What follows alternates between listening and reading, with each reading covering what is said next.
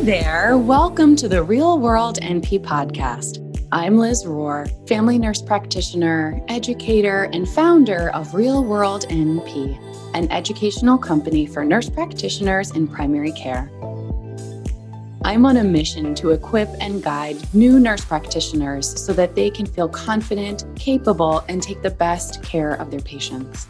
If you're looking for clinical pearls and practice tips without the fluff, you're in the right place. Make sure you subscribe and leave a review so you won't miss an episode. Plus, you'll find links to all the episodes with extra goodies over at realworldnp.com/podcast.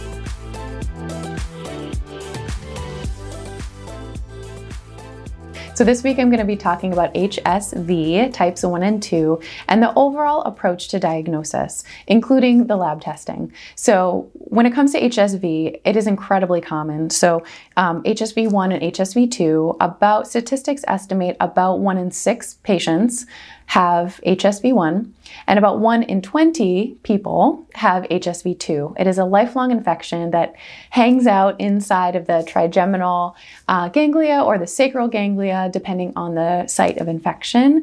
And in fact, HSV1 has been thought of as the oral infection when it can affect either oral or genital locations. Same thing with HSV2. And the reason I give those statistics and this other statistic, I tried to find as many as I could. Only interestingly, it's based on population studies, of course.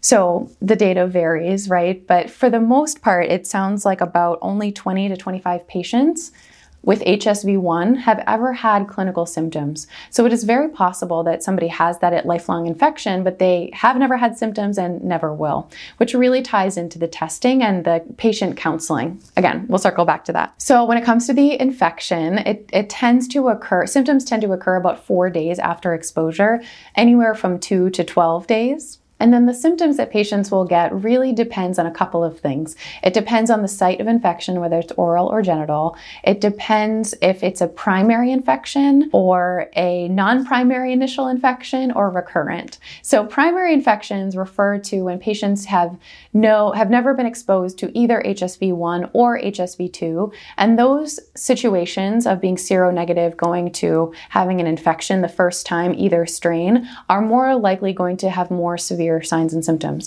To be clear though, not everybody has a severe presentation, even if it's a primary infection. So some patients will have subclinical symptoms, something very mild, or they might be completely asymptomatic and become a carrier. Like I said, with HSV1, only 20 to 25%, based on the studies that we have shown that those patients who have HSV1 in their systems have ever had clinical symptoms, right? So non-primary infections refer to when somebody's been exposed, for example, to HSV1, and then they become exposed to HSV2, the symptoms tend to be a lot more mild because even though they're two different viruses, they have enough in common that that initial protection from HSV1, HSV2, vice versa, will allow that kind of next iteration of infection to be a lot more mild typically.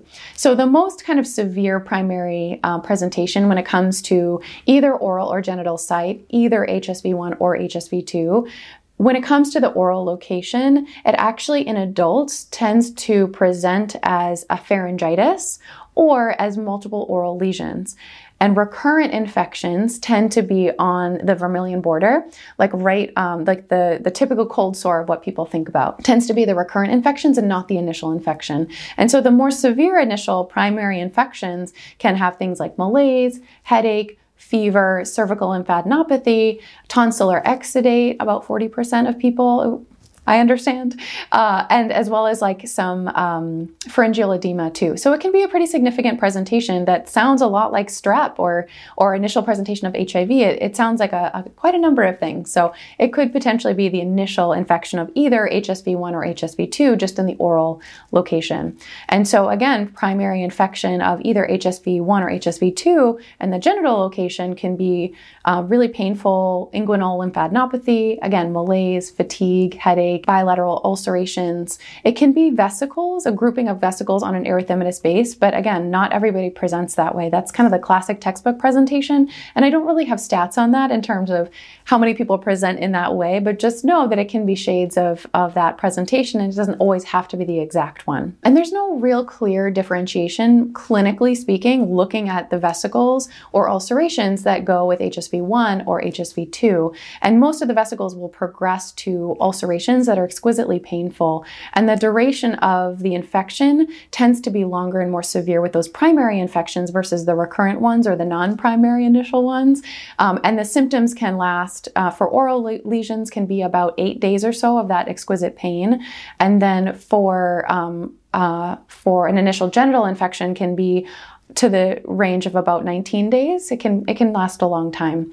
But the recurrent infections tend to be a lot shorter, 5 to 10 days or so. So when it comes to recurrent infections, about 20 to 40% of patients, at least with HSV-1, can have recurrent symptoms or recurrent outbreaks. I don't have great data on HSV-2. I just couldn't find that. So I'm imagining it's very similar.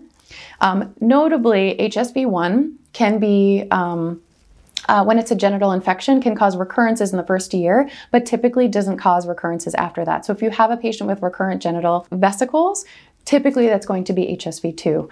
And the rate of how often patients get recurrences and how severe they are can typically be correlated back to their initial presentation of how severe and how long of a duration their initial infections were. And then that is a little bit predictive. It's really important, though, regardless, that we're letting patients know that it is likely majority of people, well, it's hard to say based on the statistics, but it's really important to counsel patients to expect a recurrence, except if it was in that case of HSV-1, generally speaking, might not recur after the first year. But generally speaking, it's important to advise that there are recurrences. Okay, so differential diagnosis and then approach to diagnosis. So differential diagnosis, the first two infectious ones are syphilis. That tends to occur as a painless, indurated ulcer, though. It's very different from HSV, which is quite painful. And then chancroid, that's how I've heard it pronounced. You might pronounce it differently. That can have a deep purulent ulcer with painful lymphadenopathy. So that sounds a little bit similar. So that's really important to keep in your differential. In terms of the non-infectious differential diagnoses, the top two ones are drug eruption as well as Behçet's. So those are very uncommon.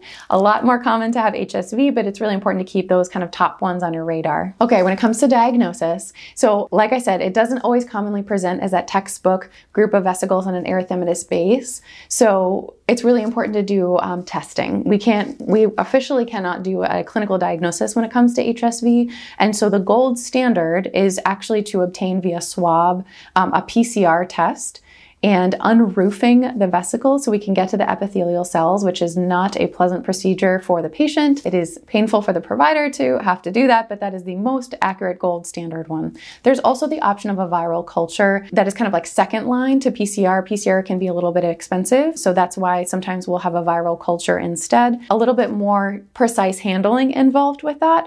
And then below that are the Sank smear, TZA and CK was what kind of used to be done, but PCR is really the gold standard now. So I'd recommend that you collaborate with your supervisor and your colleagues in your lab to see what the available options are and which specimens to obtain them with before you put a patient through that, just to clarify which test you're talking about and how to appropriately send it out so you don't have to do that to them again. A huge question I get is about serology. So patients coming in asymptomatic would like to have serologic testing. So number one, it is not recommended for screening, and that is supported by USPSTF. The reason for that, and you may have talked about this already, but it's pre-test probability. And so if you're testing people with a low pre-test probability, a low likelihood of having HSV, it can lead to a lot more false positives and false negatives. So they're just really not that helpful. There are certain cases where we would consider it. So one specific thing I want to say, there's IgM and there's IgG. And like I said, there's the initial primary infection, the non-primary initial infection and recurrence. IgM is not helpful to distinguish between primary infection and recurrent. And when it comes to IgG, if you have an initial infection with somebody who has a positive IgG, it's not necessarily that helpful either. It's really important to get the PCR swab testing if we can.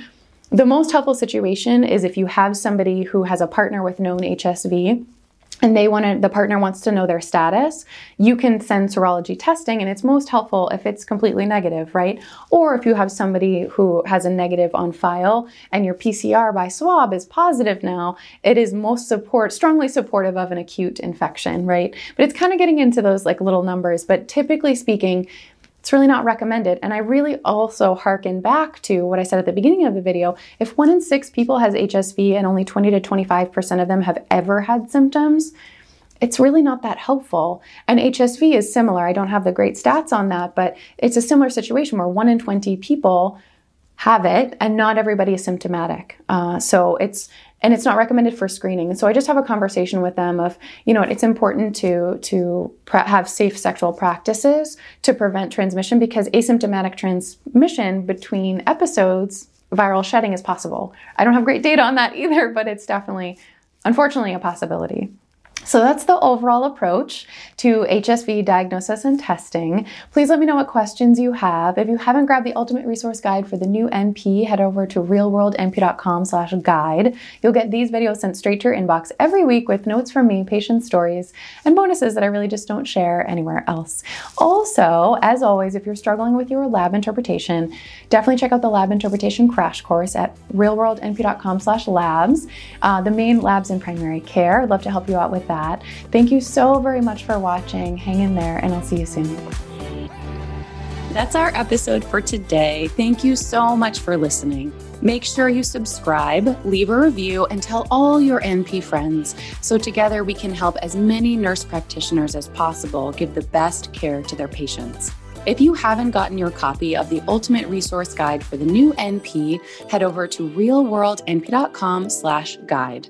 You'll get these episodes sent straight to your inbox every week with notes from me, patient stories, and extra bonuses I really just don't share anywhere else. Thank you so much again for listening. Take care and talk soon.